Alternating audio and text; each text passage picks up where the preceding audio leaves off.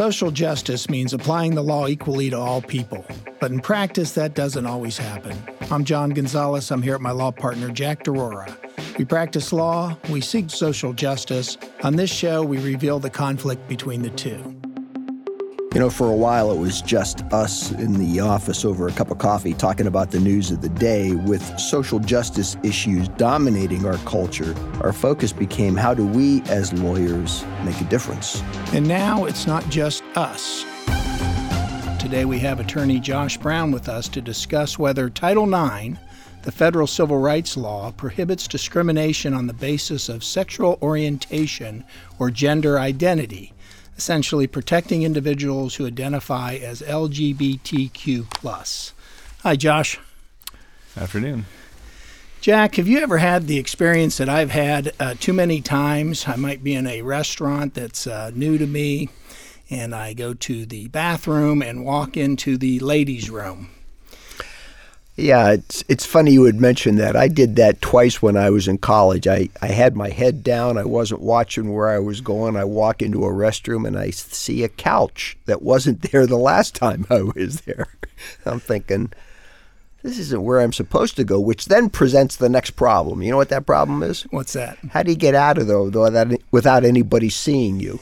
Well, I know at least for me, there's a moment of panic, and then, I flee from that restroom, whether, one, there's somebody in there or whether somebody may come in. But, that raises the question, how do parents feel about their boys or girls going to the bathroom with opposite sex in schools if we have this mindset that it's wrong, that we're in the wrong place and we need to get out of there right away? Well, I have two things to say about that, both based on experience. The first is in Italy. I remember a lot of bathrooms and restaurants were, let's say, co-ed. But the doors to the stalls were ceiling to floor. So when you walked into the stall, you had complete privacy. So the only part that was truly co-ed, so to speak, was the sink area. So you might be washing your hands next to a woman. The other one is, I understand it, when Upper Arlington built its new high school, it has all co-ed bathrooms, and they're along the lines of what I've described as happening in Italy. So we have this immediate notion of something's wrong, but it seems you can design it in a way that everybody's needs are taken care of in a good way. Which brings us to the global issue of Title IX, and our expert here, Josh Brown. Does Title IX require schools to accommodate certain individuals with regard to their choice of bathrooms? The 11th Circuit recently ruled on that, and this United States Supreme Court has not ruled on it. But in the 11th Circuit, they decided that Title IX does not require that. So Title IX, as I said, is a civil rights law passed in 1972. I remember Title IX. I was a college athlete, and sports were, at least in college, sports teams were dominated by men. And Title IX was a way to give women's sports in college an equal amount of funding and an equal opportunity for women, and really was a very positive civil rights law. Seems to me, Josh, that it has expanded a lot since then. Can you talk about how much? I can talk about how it's been expanded in some areas.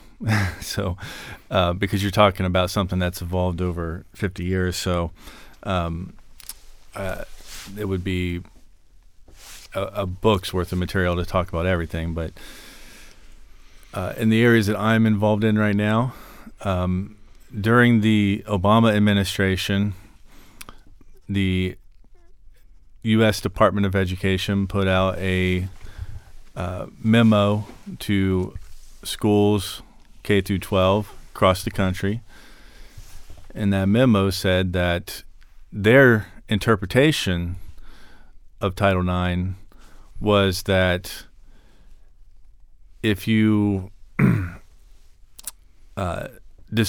discriminate, which isn't really the best word, but if you don't treat somebody as the gender that they are preferring to be identified with, then there'll be consequences. There'll be loss of federal money, and there'll be investigations from law enforcement agencies. And then during the Trump administration in 2017, President Trump rescinded that opinion. And then when President Biden became president, they issued another memo that was very similar to President Obama's, but it went even further. And then some federal agencies went further in their interpretations of the interpretation. So the Department of Agriculture, for example, threatened to pull school lunch money. There are a few other federal departments that issued certain threats to schools. And then 22 states sued the federal government based on those interpretations of interpretations. And that case was in Tennessee. And where that case is right now is the federal judge has issued an injunction on the enforcement of the interpretations of the federal agencies, so they can't punish schools for not adopting those interpretations at this time. And that, I'm sorry, Jack, my understanding of the Tennessee lawsuit is that injunction is only applicable to the plaintiffs. It's not a nationwide injunction like sometimes we've seen of recent where the federal judges shut a governmental policy down nationally. So when I brought this up with some school officials, they have tried to explain to me something similar to what you just said. But if you read the opinion, the judge is saying there's a section, when you want an injunction, you have to make 4 arguments, and one of those 4 arguments is your likelihood of success. And when the judge issued his opinion on the injunction, his opinion in the likelihood of success section was very strongly worded and very broad. So I consider it a nationwide injunction, and I think that you'd be taking a big risk if you were to defy the injunction right now. If you said, well, it didn't apply to us because we weren't one of the plaintiffs, I think. Let me tell you from my reading of the judge's decision. First of all, I didn't see that Ohio was a part of that case. They are, yeah. They are? Yeah. So the injunction applies in Ohio. Based on the theory you just gave that it may only apply to the plaintiffs, we are one of the plaintiffs. Right, okay. So what the judge said, which I think is pretty reasonable approach, is he didn't know if other states wanted to be enjoined. They weren't a part of the case, and maybe other states are a little more tolerant of the regulations that the federal government is trying to put in place, and that seemed to me to be the reasoning behind not making it a national injunction.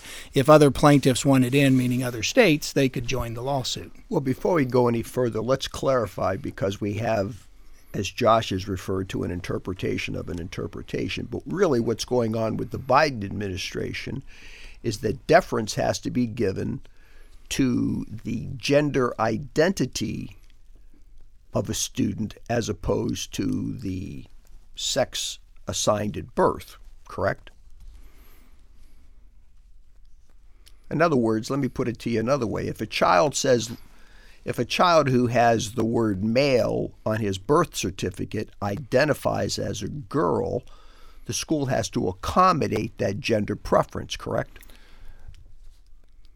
There are certain conditions that have to be met before they have to accommodate. It has to be persistent and insistent, and there's some stuff I don't like want that. to go through all the qualifications, Yeah. but I'm just trying to make it clear for the audience what the issue is. I would say with the qualifications, that's an accurate statement. Okay. Let's look at what Title IX says for a minute. No person in the United States shall, on the basis of sex, be excluded from participation in, be denied the benefits of, or be subjected to discrimination under any educational program or activity receiving federal financial assistance.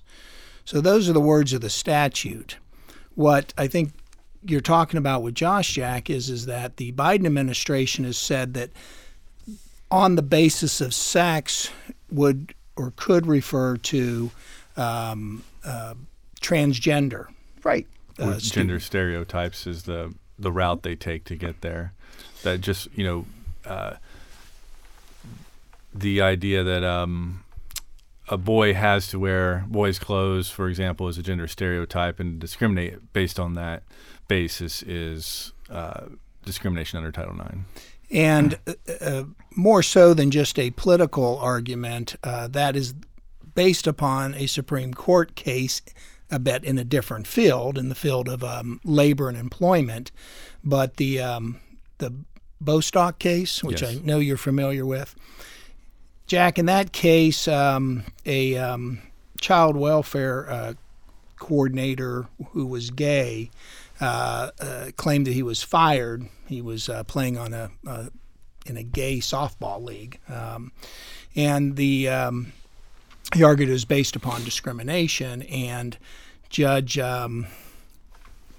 Gorsuch, wasn't Gorsuch, yes, and Justice Roberts agreed in the decision that the Civil Rights Act of 1964 prohibits discrimination based on race, color, religion, sex, or national origin. What Biden's administration did is it's taken that case and said that if this gets to the Supreme Court, it's likely that the Title IX will be interpreted in the same way. Is that an oversimplification, Josh?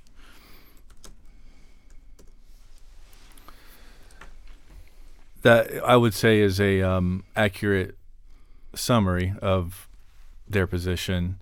There's a whole section in the Tennessee lawsuit where there's an argument that would be the opposing argument to that. Bostock, by its own terms, was limited to the facts of that case. They specifically said, we don't make any decision that this applies outside of this context. And so the Biden administration and the federal agencies have relied on Bostock heavily, but that would be in defiance of the limitations of Bostock under its own terms. Well, I think lawyers do that all the time, though. We search for a case. I don't know if you were going to go there, Jack, but that we want to apply to the facts of our case because we can't find one right on point. But both statutes prohibit sex discrimination. One uses the phrase on the basis of sex, and the other uses the phrase because of sex. I think that Gorsuch and Roberts are going to have a difficult time applying some other rationale or reasoning. Not that I think they won't do it. I don't think that our Supreme Court in its conservative makeup has been too friendly to these issues. But I can't blame the Biden administration from doing what lawyers do, which is apply the closest case we've got to the facts of our case. You know, what I want to do, if you'll both indulge me, is get away from trying to split hairs as to what Bostock, am I saying that right? Bostock stands for. What I'm more concerned about is the acrimony around this subject of transgender kids, gender dysphoria, etc., because we've seen legislation in Tennessee, Arkansas. They're trying to pass, I think a similar bill is being proposed in Ohio. It's all this talk about what's happening in the schools, parents are being cut out of the pattern, etc. I think that's the subject for discussion. So it seems to me what I've been reading, and Josh, I know you filed a complaint against members of the Hilliard Board of Education. And I see a lot of discussions about things that those parents are angry about, those plaintiffs. Being upset about, teachers asked kids what pronouns they want to use. discussions about teachers wearing a badge that says "I'm here," parenthetically, to talk about how you feel about yourself in terms of gender. I'm kind of wondering where this all emanates from. And I say this from a position of sensitivity, in that Gonzo and I had a wonderful woman on the show months back who was a mother for a transgender girl. So if my child is going through all that, why wouldn't I appreciate what that school is doing? So the facts of our case are that we had a teenage girl who attempted to commit suicide multiple times. Later, the child's parent received communication from a person at the school, a personal communication, that used a different name in referring to her child and used pronouns that were the opposite of her sex. The child was also known to be experiencing severe emotional trauma at the school, but not at home. So once the parent saw this communication that was sent to their house, the parent became aware that the child was experiencing either some sort of gender dysphoria or some sort of a social phenomenon going on that was causing the distress, and the parent was then able to take measures to treat the child and to help the child work through that situation. The parent had met with school officials multiple times, and the school officials had not indicated that this was happening at the school. So our argument is that the parent has a right, which is well established under the Constitution, under the principle of substantive due process, which is fundamental rights. Parents have the right to direct the upbringing of their child. There's a whole subsection of that area of law that gives the parents the right to make medical decisions for their children. The judge that we have in this case, Judge Watson, in 2018, ruled that people have a right to change their sex as it appears on their birth certificates. And he based that on a constitutional right of privacy. The theory was, if you want to manifest as a particular sex or gender, then you have a right to privacy, to the fact that wasn't the sex that was on your birth certificate at one time, or that is not your biological sex. But that doesn't apply to children, because this is different. Adults have a right to privacy. Children do not have a right to privacy. The parents own the right to privacy. And so when you diagnose and treat a child for gender dysphoria, the parents have a right to know that's happening at the very least. But this isn't even, it's because the school in their filings are framing it as whether there's a duty to inform on their part. They argued that anything short of blackmailing the child to not tell people about their gender dysphoria, they're allowed to do. Anything short of coercion towards the child. I'm not following what you're saying about the parents, about what the school is saying. Make that a little clearer for me. So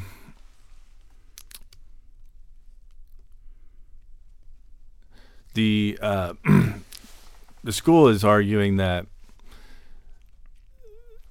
they're framing it as whether there's a duty to inform the parents when they see manifestation of gender dysphoria at school.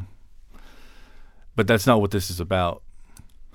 This is about whether they have to be honest with the parents when they do talk to the parents. So any other medical condition or any other mental health condition, a parent has a right to ask and a right to get an answer, but the school doesn't have a duty to inform.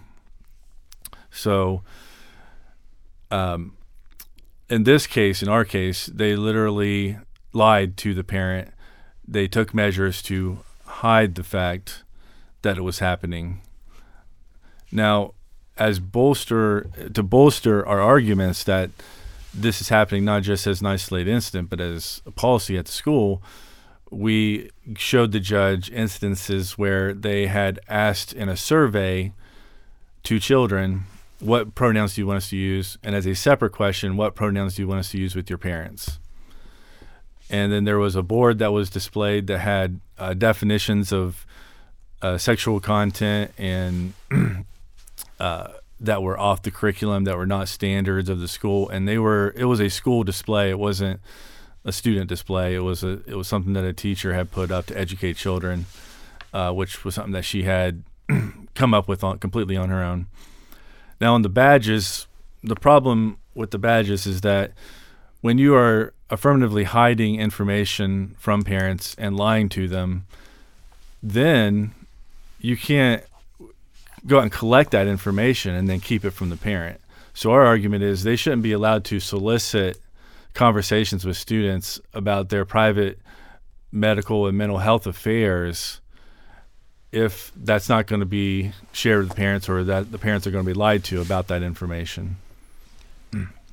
I'm struck by what you're saying because, and forgive me, I'm even skeptical of everything you're saying, because it sounds as if there is an overall policy at the school to do things in a secretive manner. I just find that hard to swallow. I can see where teachers come upon a student who's facing an unsupportive parent and lending a sympathetic ear. So I'm just struck by the gravity of what you're saying. The badges that they put out, okay, let me back up a second. So we tried to avoid a lawsuit in this situation. We wrote letters to the school. It all started with a meeting with the parents with the superintendent.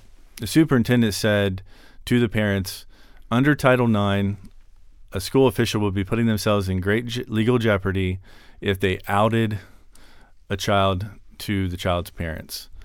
And then we wrote a letter to the school and the superintendent, which was answered by their lawyers. And the letter asked, is this true? Is this the school's policy? And they said, we have, quote, a default expectation, which is nothing. There's no such thing as a default expectation in the law. So we have a default expectation to tell the parents. So we wrote back a second letter that said, okay, here's some instances where this default expectation has not been met, and you've not followed that default expectation. Also, in her first letter, the school's attorney wrote that there were exceptions for health and safety. So in our second letter, one of our points as to, okay, is this, falling under your default expectation or not, she wrote that there's these health and safety exceptions. Well, if you look at the badge that the teachers are carrying, the badge comes in a little instructional packet. Mm-hmm. And in the instructional packet, it says, do not wear this badge if you're not a safe person. Mm-hmm. And it defines a safe person as somebody who holds certain views on LGBT issues. And so we asked, okay, if a parent disagrees with the idea of providing gender affirming treatment, does that mean that, or if they hold any particular view, is that a health and safety exception? And that's when the school refused to answer, and that's when we were forced to file the lawsuit. Well, again, I'm struck by how severe those allegations are in this. It almost sounds conspiratorial in one way. Well, it's very public. The National School Counselors Association has said very publicly and given advice on how to hide gender dysphoria from parents. The National Teachers Union, which is NEA, which is the parent of the Hilliard Education Association, so it's part of the same organization, they have put out guidelines on how to hide gender dysphoria from parents as well. So it's not a conspiracy. It's a very open thing that's happening. I'm going to quibble with you. I haven't read that document. At the same time, I got to believe the devil is in the details. So before I would accept that statement from you as accurate, I'd want to read it. Forgive me. But I'll fall back, Gonzo, on the discussion we had with Melissa McLaurin months back. Now, Melissa is the mother of twins. One, they're like 17 or 18, but the one decided at an early age that he identified as a girl.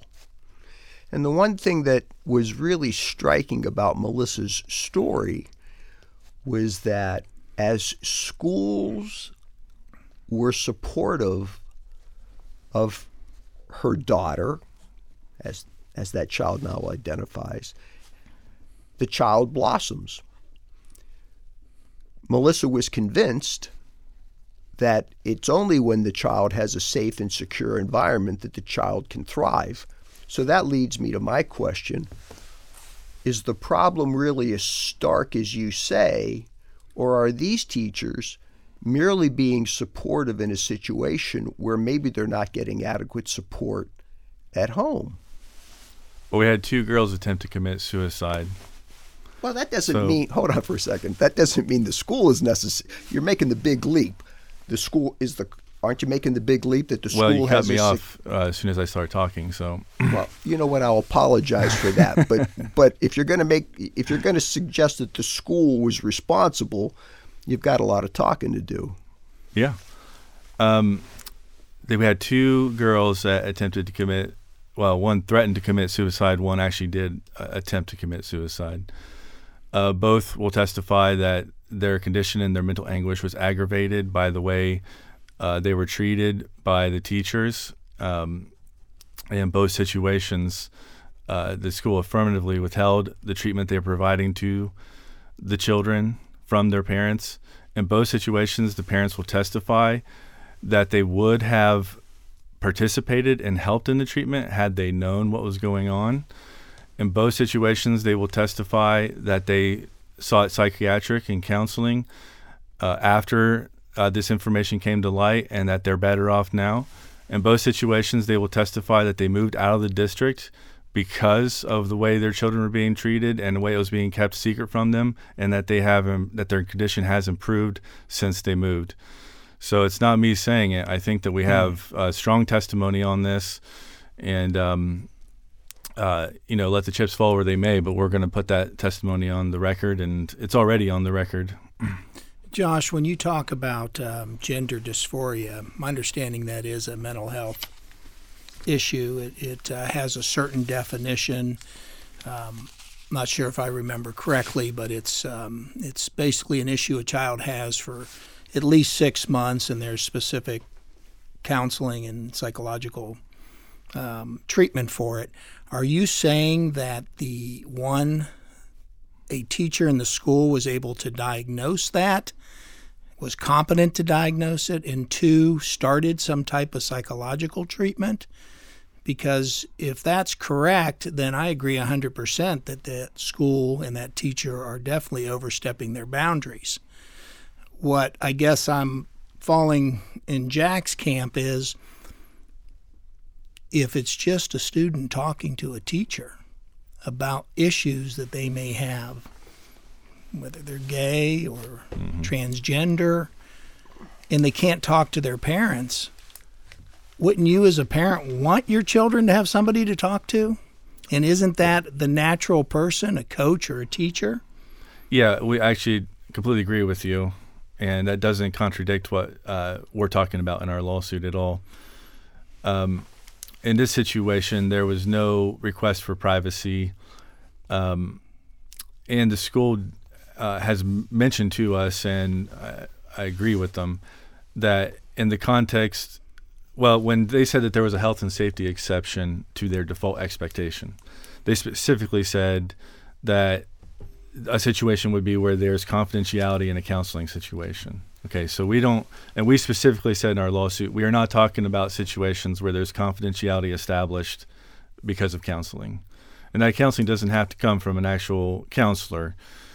But what our lawsuit addresses is when you're not talking about a confidential situation, you're talking about something that is well known in the school. They're using a different name, they're using different pronouns, they're doing it in front of people. That's not confidential at all. But then they're taking affirmative measures to hide that information from the parents. That's specifically what we're addressing. I also, having raised 3 kids through their difficult, adolescence, I guess in a sense find it a little bit hard to believe that there's this thing that's hidden in a school, because almost everything that happens in a school comes out one way or another. And if they're doing a survey, some student is taking that survey home or talking to the parents.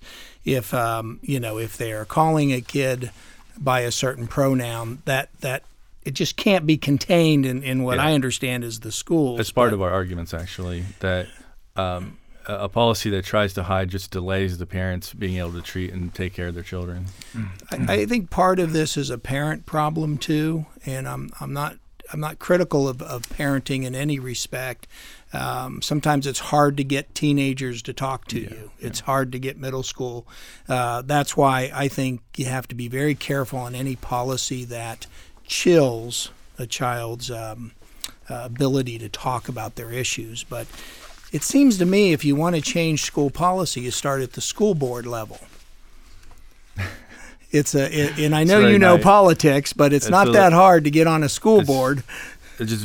So we're transitioning into a discussion about politics of schools and how they work, which I'm glad to do. School boards have been completely neutered. The teachers' unions run the schools right now. We actually, in Hilliard, there was an effort. I live in Hilliard, that's why I say we. I live just outside of Hilliard. I live in the Hilliard School District. Mm-hmm. There was an effort to get people who favored parents' rights on the school board. They got a majority, and I think arguably it hasn't changed anything. And but you also have a pretty favorable environment. You've got a state school board that's basically run by a Republican governor. I think that you might have mentioned your lawsuit to me once. The school board doesn't have any authority over the schools. They're just basically a best practices institution. But you cited in your... The schools are run by the superintendents. Mm-hmm. They have almost all the power. School boards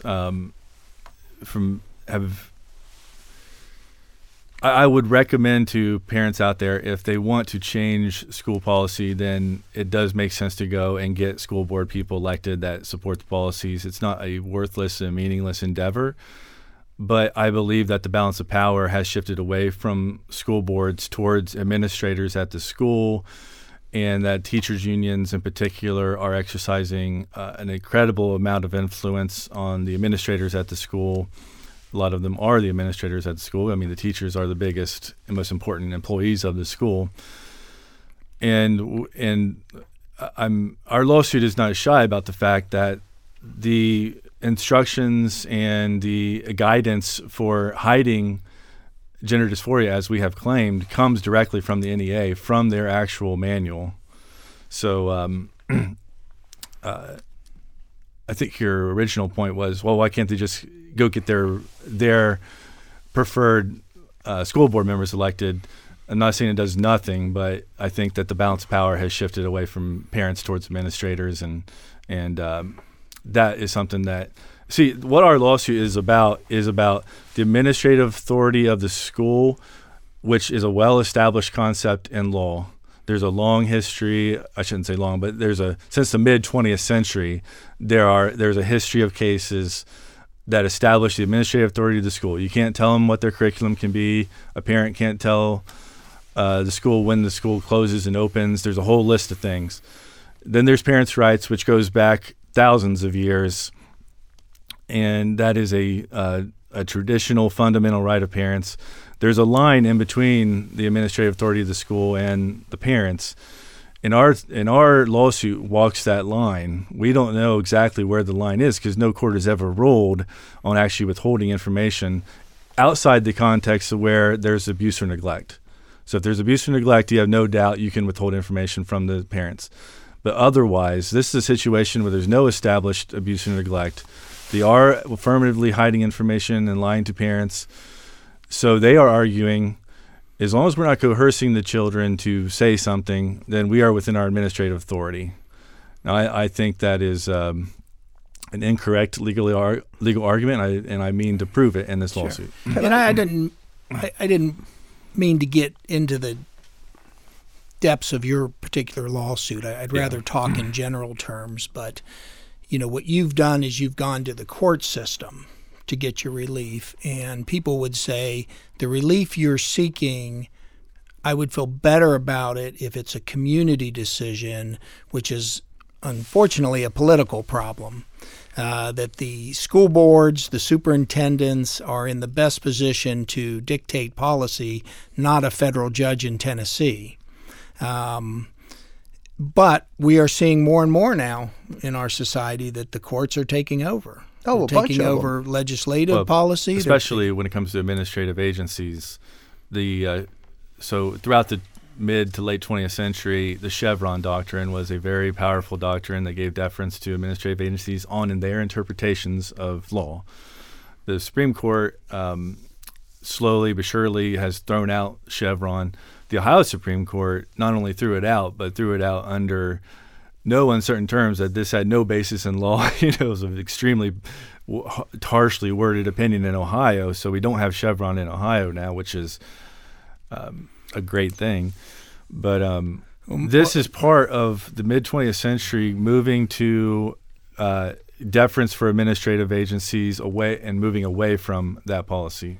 Let me change the contour of the conversation. You're talking about I had one more point on that last thing. Well, go ahead. I'll save mine. And I think Josh and I agree on these things. The reason for all that in my mind is because our legislatures do nothing with the most important issues of our time, and they allow these agencies to rule because it provides them cover. There's more to it than that, too. It's the legislators, they do nothing, and they write bills so that the administrative agencies fill in the gaps. So when you're the agency that wrote half the law, then you're going to get some deference on having been the one to write both the law itself and the OAC, the administrative code that goes with it. But on top of that, another problem, which I agree with many, I want to stay within my ethical boundaries, but too many judges come from the Attorney General's office and come from administrative agencies. They don't understand the world outside of administrative agencies. So there's just too many prosecutors and too many AGs and too many people. Their whole career was they were a lawyer for the Department of Transportation that are judges, and they have a very administrative favorable way of looking at the law. I would probably agree with much of what you just said, but I think that's getting far afield. Yeah. You've used some pretty powerful words in your complaint, so I'm going to ask you two pointed questions. Sure. The first one is you say that parents were unaware that children were diagnosed and treated for gender dysphoria. Wait a minute. A teacher is treating someone for gender dysphoria. Tell me more about that. So there's a type of treatment. It's called gender-affirming care. And it is a subject of much debate throughout the country and throughout the psychological community and psychiatric community. There's much debate over the way to handle a person who has gender dysphoria. And there is a large group of people who believe that the way to treat it is to affirm their identity. And there's people who believe that let's put it this way. The research shows that not everybody who experiences gender dysphoria and identifies as opposite sex does so in the long term. And even the people that agree with gender. My question is simple: who's providing that treatment at the schools? Well, when you affirm their identity, you're treating their condition. Okay, of so gender you're dysphoria. using treating to say if. It's called gender affirming treatment. Okay, but as an example, if Joe comes to school and says, "I want to be called Joan Ellen," in your view, that would be treating gender dysphoria. Could be. I think that just one time saying I want that would probably not be sufficient to constitute a diagnosis. Look, I'm just trying to get a handle on. Yeah. When you say treatment, that can mean something very modest. That can mean something significant. Yeah. Are teachers actually providing psychoanalysis or psychological counseling? Well, in our case, we had the student was exposed to a certain teacher, and she's going to testify that these questions became answers very quickly. She had questions about what she was going through. She's going through puberty. She's going through confusion about who she was. Josh, that's not my question. My question is the teacher providing psychological counseling? So the answer is yes, and I'm supporting that statement by saying in this particular situation, this was a girl who was in the questioning phase and was struggling with these issues. And the teacher jumped straight to, okay, you need to take a male name. Okay, you need to take male pronouns. And then started push. I hate to say the word pushing because that's kind of got a lot of loaded stuff in it. But and I doubt the teacher would agree with that characterization. But nonetheless, the student feels she was pushed into accepting these things. It made things worse for her. And we anticipate that's how she's going to testify. Well, I'm concerned like Gonzo about non-licensed personnel providing treatment, so I share that concern, but I guess we need more facts to I mean, I understand that's what this child would say. I'm interested in hearing both sides. The other big word. That's what the lawsuit's for. The other big word is hide. Yeah. I mean, what do you mean? Is it a matter of, gee, Mrs. McGillicuddy, we're not going to tell you what Susan has been talking to us about? Or is it a matter of actually lying to Mrs. McGillicuddy? Well, the Schools Counselors Association, the teachers union, are very open and very frank about the fact that they don't think that the parents have a right to this information. They refer to parents as non-supportive. So their view is very open about the fact that this information should be hidden from the parents. They don't make any bones about that. Do they draw a distinction between unsupportive parents and supportive parents? Sometimes, and so some of the evidence that I have collected, sometimes that designation is, or that distinction is at least put out on the table, but it's not made clear. For example, how would you even keep the information from the parent and then also interview them and talk to them about what they believe about gender dysphoria? You know, I think that would be so I don't think when they explain it, to me, it's not explained all the way, put it that way. But the statements that are very public and very much accessible are about keeping it from parents generally, and it's not made clear to me that there's some process by which you determine that a parent is unsupportive before you take those steps of hiding it from the parents. When we think about this idea about outing the child, so to speak, do you need or do you want a policy that if a child comes to school and says they would prefer the pronoun they, that the staff and the teachers tell the parent that that's been a request?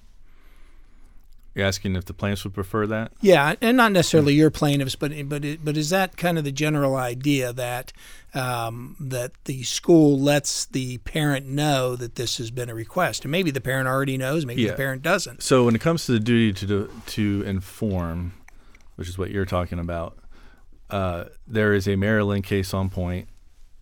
Maryland, as a state, has a written policy that they will not tell the parents, that they have no duty to inform the parents. Sure. And that has withstood legal challenge thus far. Our situation is different. Our situation addresses the parent asks for the information. The parent visits the school, talks about the child, parent-teacher conference, and the teachers are using different pronouns and different names with the parents than they are at the school.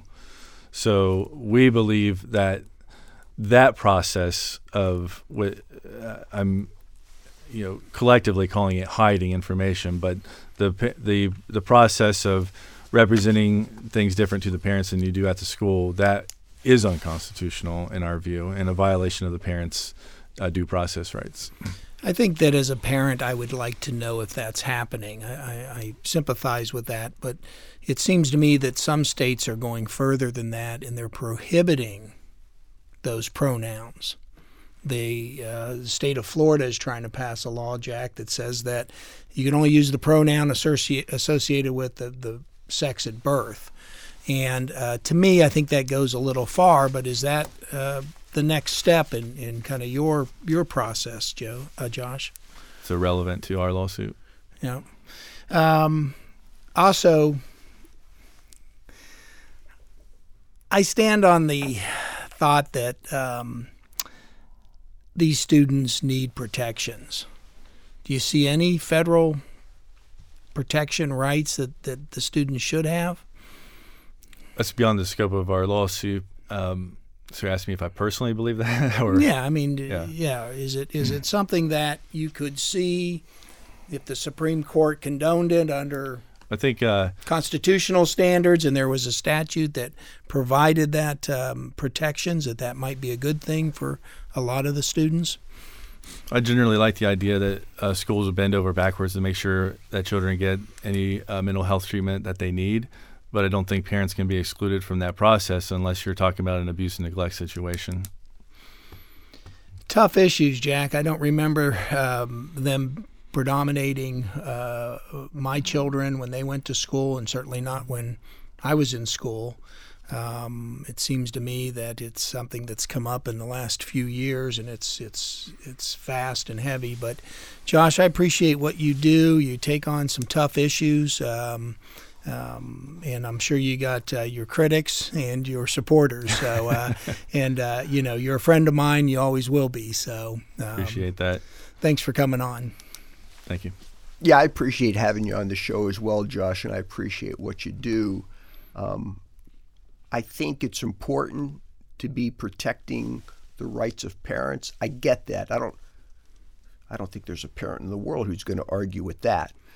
And my questions to you were rather pointed, but I just want you to understand that I'm a little skeptical because I'm trying to find where the reality is versus the hyperbole, and I'm really on guard about that when I see legislatures passing laws, and then I read what the American Academy of Pediatricians have to say about this, and I'm seeing a disconnect.